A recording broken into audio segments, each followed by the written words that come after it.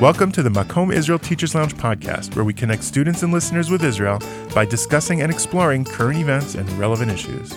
I am your host, Michael Unterberg, here as always with co-host Alan Goldman. How are you, Alan? Thank God, Mike. Feeling a little at home, let's say. Yeah, a little cooped up, and we are joined today by producer Matt Littman. How are you, Matt? I'm very well, thank you, Michael. Pleasure to be back.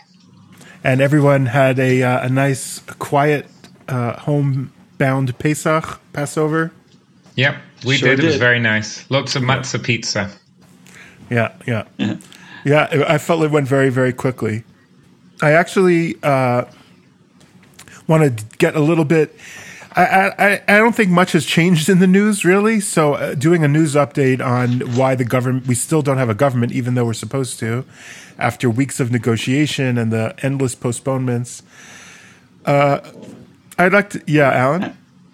I think we just, as a quick update, what's happened is that now, as a couple of weeks ago when we spoke, we were saying, it looks like there's going to be unity government and Gantz was going to be able to form it from blue and white. Well, now that didn't happen, and it's gone back to the Knesset, the parliament. The president has sent the mandate to go to the parliament and let them figure it out. Right. So in episode 169, we were talking about that it looked like we would have it. In episode 170, we had Rachel, and we said now we're stuck. Now that term has run out, and so the president has handed over the mandate to create a government to the Knesset, and they have 21 days or we'll go back to fourth election during a pandemic. Yep. Unbelievable. And that's depressing Super enough. frustrating. So I wanted to make the topic a little bit more depressing. I was thinking, and I think I think it all relates. So it's sort of a mega topic, a meta topic maybe. I've been thinking a lot about our job, what it means to be teachers who educate about the world and about current events and about civics and politics. And I have actually had a creeping fear that our jobs are going to become impossible if the world leaves the period of the Enlightenment. We teach about a nation state called Israel, which is a product of the last few hundred years, where the world has agreed that we are going to look at the world rationally. People can be religious, but that should be more or less separate from how we conduct our governance. We should establish a world based on facts, objective reality, empirical acknowledgement of what's going on around us. And then humans will inevitably disagree on exactly what problems need to be solved and how to solve those problems. And that should be what people within nation states should be arguing about, and between different nation states. I am actually starting to be concerned. Part of it is watching, whether it's social media or news coverage about COVID-19. I fear that we may be leaving the Enlightenment period, where those values are the bedrock of how we look at the world. Does that resonate with you guys at all? Do you get what I mean by that? It's a little bit. Are you with me at all? Do you understand what I'm saying? Well, it's a little weighty, I would say. Yeah. Right. But I think it's actually been a lot of my thoughts also. And I'll frame it a little differently for myself, I think, which is that I like to think of myself as I like to teach about like meaningful identity, Yeah. Who am I? How am I in the world? And how does it relate to me? And how do I relate to my people and my country and my, and how does religion or God play into those things or don't? Or so, and we certainly, that's based on certain like fundamental ideas that I also grew up with. I think I would agree that are like formed by the Enlightenment in the modern period where, personal rights and that, like you're saying, based on also, you could say the scientific method, right? I think that's what you're talking about. Yeah. Ultimately, again, we can argue about, you can even argue about truths or not at times, but there are certain basic fundamentals that we all agree on.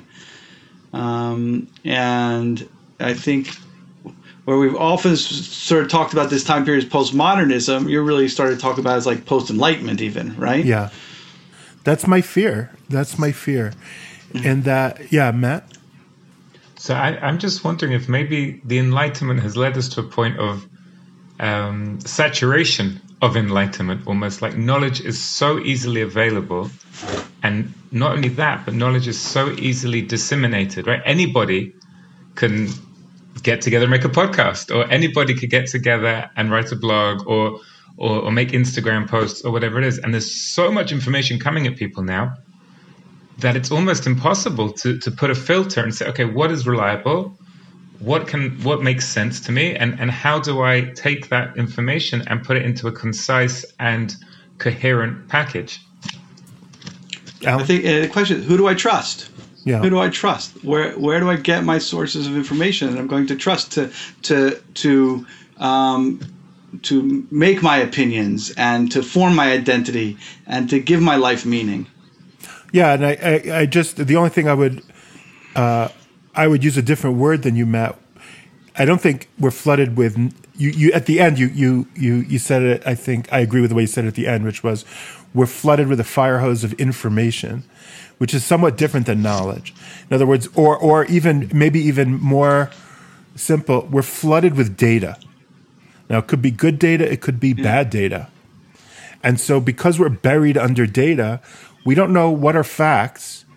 And just listen to how people are talking about. Now, I'm sure there have always been, I don't want to be the old man who complains. I'm sure during all pandemics, there are rumors and conspiracy theories, but what people know for a fact when they talk about COVID-19 may not, in fact, be fact. Very often I hear people saying things and I'm like, what? I don't think that's a fact. And then it becomes the work of researching.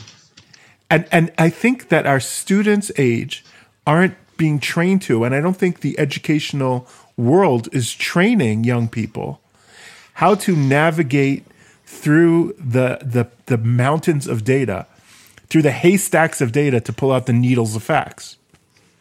I would say I'm not so sure. I know how to. Yeah, it's daunting. I know to listen to. You know what I mean? It's daunting. I mean, that's why I was talking with my kids, my family, my wife, my kids over, one of the last days is we have a lot of time to sit around and talk around the family table. Mm-hmm. And that's one of the things, we point out is that, if we look back 100 years ago at the pandemic in 1918, 1919, the flu, well, they didn't get daily rates of how many people were dying all over the world. No. Like, that's crazy. Yeah. That, like, you open your thing and say, okay, now this in each country, how many, and then comparisons, and this and this, how many are getting sick, and how many, and of course that in of itself is a weird data, because it's not how many are getting sick, it's just how many they've tested. Reported. It's so varied, right? Reported. How many of them have been tested and scientifically proven to have it, and how many haven't been tested but also have it. So those numbers are estimates; they are not facts. Right, exactly, and people are treating them as facts. Yeah. And I was just, and you certainly didn't have, if you didn't have that reporting in that way, like that we have it today, like an up to date. Okay, well, 140 people have died in Israel so far, and then again, like we said, like how reliable are those numbers, and is that data, and how do we assess that and then make some kind of conclusion about that? So I'm feel myself trying to figure that all out, let alone how I teach someone else to do that. Yeah, go ahead, Matt. You wanted to say something. It's interesting as well, because just to give an anecdotal piece of evidence of this, that we don't know how to separate the data that we're receiving. On Shabbat, my family and I, we went for a walk. We were within 100 meters. Absolutely, don't worry, within 100 meters. Following the rules. Just in case you worried that you're talking to a lawbreaker, we were not. We were within 100 honestly, meters. Matt, I know you're kind of joking, but I think it's worthwhile us always reinforcing to each other whenever we talk, whether it's on this podcast or in general. I am following the health ministry's rules. So we absolutely were. We were within 100 meters, and a police car pulled us over. Well, he stopped in the middle of the street, and he said, "Where do you live?" And I told him where we lived, and he said, "Okay." I said, "That's within 100 meters." He said, "Fine." He said, but you're not all allowed to be out together. So it was myself, my wife, and our 4 children, who are all 12 and under. And he said, you're only allowed one person out at a time. And I said, I don't think that's accurate. Right. And he said, no, that's absolutely the thing. So my wife said, what are we supposed to do with the children then if we go out? Like, how do the children go out by themselves? He said, no, one parent can take one kid, the rest stay at home with the other parent, and then you do a swap. So after Shabbat, I went onto the local English speakers Facebook group in Modi'in, and I said, I'm just checking if this is accurate, because the information I'd read when I went onto the website of the Ministry of Health did not seem to support what the policeman had told me. Suddenly, everybody's an expert in constitutional law. Everybody's an expert in the Ministry of Health. Suddenly, everybody, I was just looking for yes or no. Was he right or not? Everybody knows that masks do work, or everybody knows that masks don't work, or everybody's become an expert. And you wonder suddenly, well, have we just grown a generation of PhDs in immunology suddenly overnight? Like, how does everybody's an expert? And it really got me thinking about this, what you're saying about there's so much data. Everybody's choosing to put forward what they know. Right. But what is accurate and what's not accurate? Right. And part of why I think this is an interesting age is that, as opposed to often on political issues where we debate what's true and what's false, but at the end of the day, there's no way to conclude. Here, states and countries that interpret facts one way will have markedly different outcomes. You know, South Korea and Germany have very low death rates because they interpreted the data very clearly and chose actions that are keeping the death rate low. Israel and New Jersey, which are roughly the same size and the same population, are having very different outcomes. Now, part of it's geographical, that Israel doesn't really have open borders with its neighbors. And part of it is that policy in New Jersey and Israel are markedly different and are leading to different outcomes. So that these, at the end of the day, part of what the Enlightenment argues is that there are facts, and the facts do matter, and that using rational analysis will yield at the end of the day better results if, and here's the thing, if you pick leaders who engage in that sort of factual analysis well.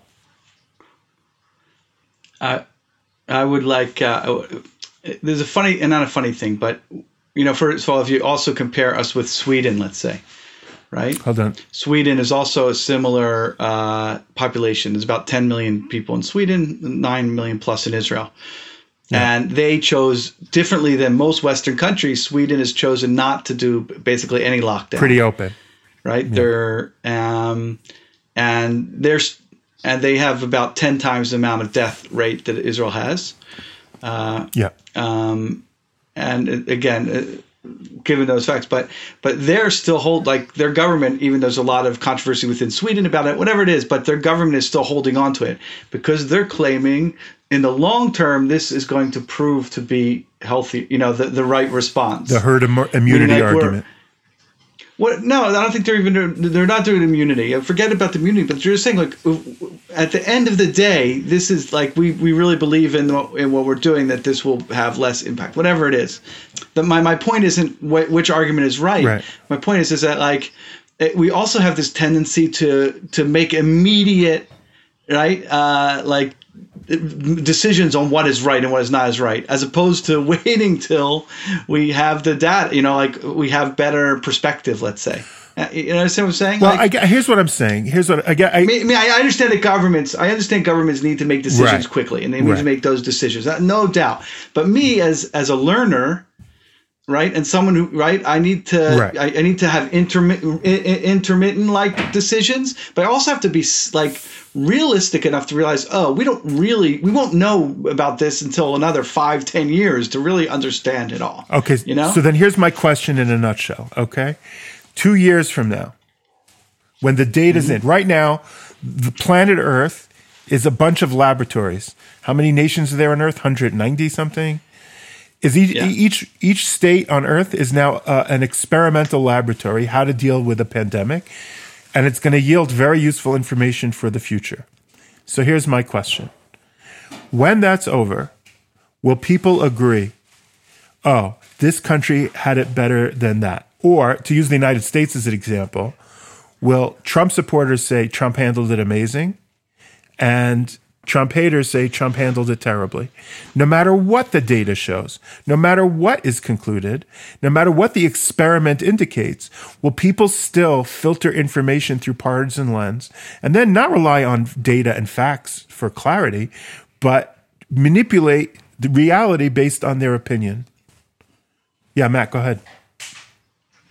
I think the answer is yes to the second part of your question, that people will choose the data that supports them. I think we all have like this confirmation bias, some to more, some to less, but we look for the data. So if you're trying to understand if Donald Trump or Benjamin Netanyahu or whoever has done a good job, you'll take the statistics that prove your point. So whether those are based on a more successful economic time during this crisis, or whether it's to do with a death rate or a hospitalization rate, or whatever the figures are that you're going to be look for, you're going to look for the area which is going to suggest that they did it right. Now, they may be, right? So somebody else might say, oh, no, they've done a terrible job based on factor X, but somebody else, oh, no, they did a great job based on factor Y.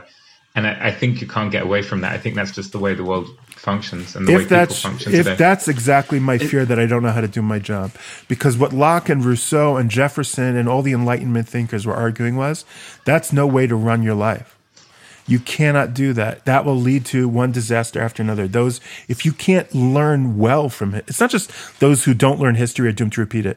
Those who don't learn history with accuracy and clarity are going to repeat it. If you manipulate history to defend yourself and revise it to make yourself sound better, then that's as good as not learning it.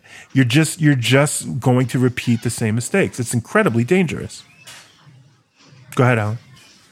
So I'm wondering if it was really any different. If like the ideal you're setting up is something that was, like in a book in the academy, but actually practically in the world, have we ever really, the victors write the history, as we say, right? We rarely look at those blemishes. Not rarely. I mean, I don't really know how the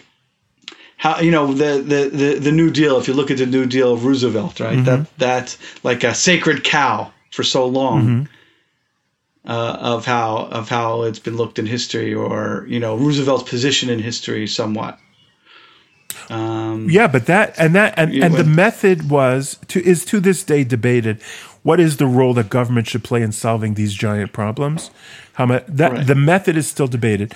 But we are now, one of the advantages of getting older is we can remember when things like this happen. So that if I think back to the AIDS epidemic, and there was all this confusion about what it was and how you caught it and what should government do and what shouldn't government do and how much of it could you blame on this. In the early stages, led to all sorts of problems. But once we got to the facts, everyone pretty much coalesced on how do we deal with this and how do we minimize the risk. And then there were some arguments, should governments be handing out needles to intravenous drug users? Does that encourage? How should it affect sex education in school? It did affect people's perspective. Did to a certain extent affect solutions, but ultimately consensus was arrived at the AIDS crisis, and what ended up happening was, it's not really debated anymore. Like, we did get to the other side where there is reality. I don't know that that's going to happen with COVID-19. I think it goes back to what Matt was saying before about that.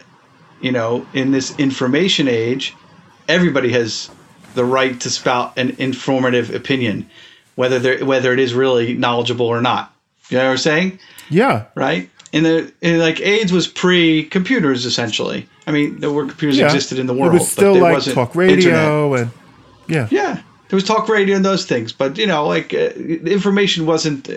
So there was it was almost like a processing. I mean, maybe there's like no processing of information that's going on anymore. It's just like sort of all being thrown up out there onto the internet everywhere to go. Right. I think we need to spend more time teaching how do we get to facts and truth, media literacy, critical thinking. I think we have to make that more explicit in what we do. than traditionally we did, where those things happen sort of as side products of what we taught. So how, can you give us example of like what you mean by like media literacy? Well, this might sort of address what you're saying, Alan. If it doesn't, then we'll take a more concrete thing from Mike. But there was an interesting exchange in the Times of Israel earlier in the week. There was a blog written by like the former Justice Minister of Canada, who was basically blaming the whole of the COVID-19 catastrophe on the suppression of human rights and suppression of free speech in China. Yeah. Saying if there'd been free speech, if there'd been human rights, then this would not have escalated in the way that it did. 2 days later, the spokesperson of the Chinese embassy in Israel wrote a response defending the Chinese and not only saying that the Chinese weren't in the wrong, but how wonderfully they'd handled the situation. And for me, that kind of sums it up. You've got two sides of this argument. Are you criticizing? Are you supporting? And they've both produced very coherent, very convincing arguments. So I guess either this, I don't know if this is answering Alan or this is maybe like sharpening Alan's point, maybe even more for you, Mike, to ask you, like, how do you teach to take those two sides of a debate and say, now what do I do with this? They're both convincing. They're not like nutter conspiracy theories. Like, what do I do with this? Well, what would you say to a student about that argument? How would you work that through? Dig deeper. I'm still dealing with it myself. So. First of all, articulate to yourself what are the bias of the two sides. Now, the Chinese spokesperson, his bias is makes what he claims to be extremely unreliable, because he's a spokesperson for the regime that clamps down on freedom of speech and truth and things like that. The minister from Canada is in a country with free speech, so he has the right to say what he wants. So that's more clearly his opinion. However, I would employ another critical thinking skill, which is when somebody tells you this is the main reason or the only reason, things are usually more complex. I resist, this is the silver bullet. This is the problem. I'm going to look for more variables, and I'm going to weigh that is a problem. It's one of the problems. And in my assessment, I have to weigh what other ones are. And I because they're both political people, what's their background in public health policy? Right. So what's their expertise? I get their opinion, and it's what's their agenda? I think you're saying, what is their agenda? I'm saying two things. What's the agenda of the person writing it? Number one, what's their agenda? And they both have, the Chinese one has an agenda so tight that I can barely trust a word out of his mouth. But even the Canadian guy, that even if I give him the benefit of the doubt that his agenda is what he means. Well, no, he has a clear agenda. No, he has a clear agenda. He's a human rights advocate. Correct. So his agenda is human rights. So that's an agenda. Correct. But once I identify agenda, now I have to ask expertise. Really? You understand how pandemics work? How many decades have you spent? Have you spent 10,000 hours studying the policy, how policy affects pandemics? Or are you just viewing everything through your lens of freedom and freedom and freedom? Right. So I think it's the latter one. He was definitely viewing it. He works for this think tank that deals with human rights abuses and whatever. For sure, he was seeing it through that lens. And I think that comes back to the question that Mike asked before. Like, are people taking the facts or the numbers or the data, whatever it is, and viewing it through a way to present a case or to support themselves?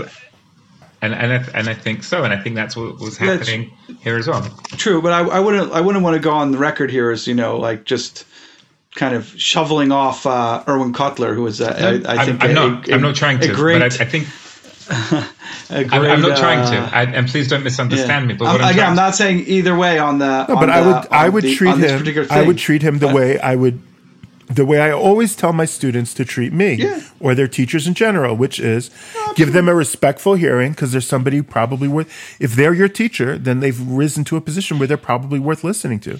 But don't take everything they say at face value. If it's important and it matters to you, then you're going to have to do some checking where the experts are to find out if they're right or wrong. So I think something else that you're pointing out, I think, which is a very important thing, when you talk about complexity. So this pandemic is showing us this because it has multiple levels of complexity, where the complexity is in something that most people don't have an expertise in, which is medicine, biology, chemistry, Right. those things. But it's also it has complexity in social, in business, in economic, in It's all kinds, in multidisciplinary. legal. Yeah, it's very multidisciplinary. So that means that you can't just rely on your comfort zone of the things that you understand, I think. Right? Well, we apply our common sense filters to understanding things, but that's not enough. It's just not. When anyone who has any expertise in anything feels the frustration when they talk to non-experts of like, you just don't know what you're talking about. So I don't want to be that person who forms conclusions when I don't know what I'm talking about. Right. So you have to be right. So you have to look at it from different perspectives. I know for me, right, my comfort zone in all this is I've been going back and reading history on the Black Plague in the 14th century because I think of things through history. So I see like, oh, what is the Black Plague and what was its effects on the development of history and society around it, right?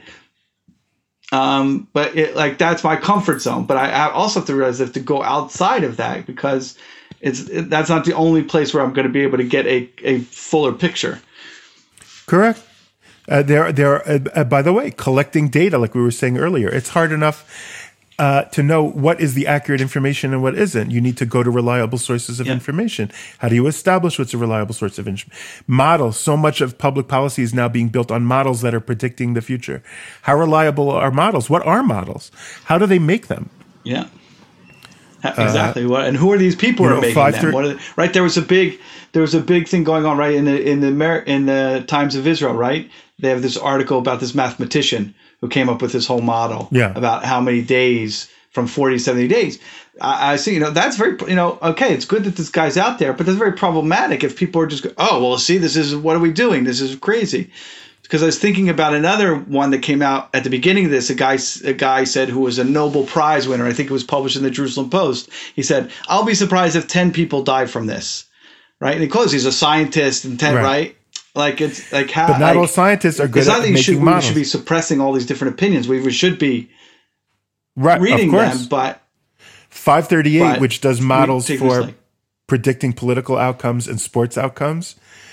They did a whole episode on how they're doing this modeling, and they're like, "This is way beyond us. This is so hard. That's why we're getting all these different models. We, who are experts at making models, don't know how we would go about making a model for this." What do you want to say, Matt? Wow, that's really fascinating. But it also comes down to this whole thing you talked before about who are the experts, right? Because like in America, or at least Donald Trump has now said the World Health Organization is not worth listening to, right?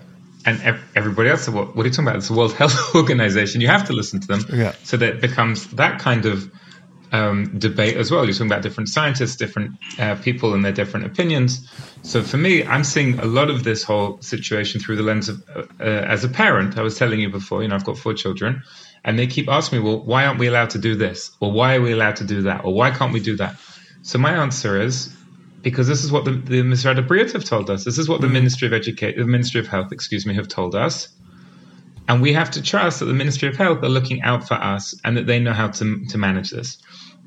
Now, that's a very simple sort of answer for a 7-year-old. But on the other hand, there's something comforting for them as well, thinking that, or knowing that there is an expert. It's not just Abba telling you to wash your hands or wear a mask. Mm-hmm. It's also, this is what we're being told is the right thing to do. Now, whether I should now go behind and question the authority of the Ministry of Health is a different question. But right now I'm following the guidelines. But if I'm curious, I have the right to look into and try to understand also. But ultimately, I do have to it doesn't mean that experts don't make mistakes, but they're the one taking the most educated guess on how best to handle it. But again, my concern, and whether you're looking at America, I don't know I would have thought 10 years ago that in a situation like this, look, New Orleans, okay? How the federal government handled the flooding in New Orleans from Hurricane Katrina. Katrina. I think American society basically said, at the level of federal, state, and city, that was not handled well. And nobody really argued, no matter where you were on the political spectrum. Here, I think states are disagreeing on what does handled well mean. Are cities, states, and the federal government at the end of this? I don't know that there will be consensus about what was considered handled well and what wasn't. That's my fear, that there's been some sort of weird moment here, and I'll tell you, it bothers me in terms of Israeli policy also. Bibi, in defending himself from his charges, doesn't say, I understand the charges, I understand the process, but it's a democracy and I have the right to prove myself innocent. He says it's a vast conspiracy of people who are just lying and undermining the Enlightenment values.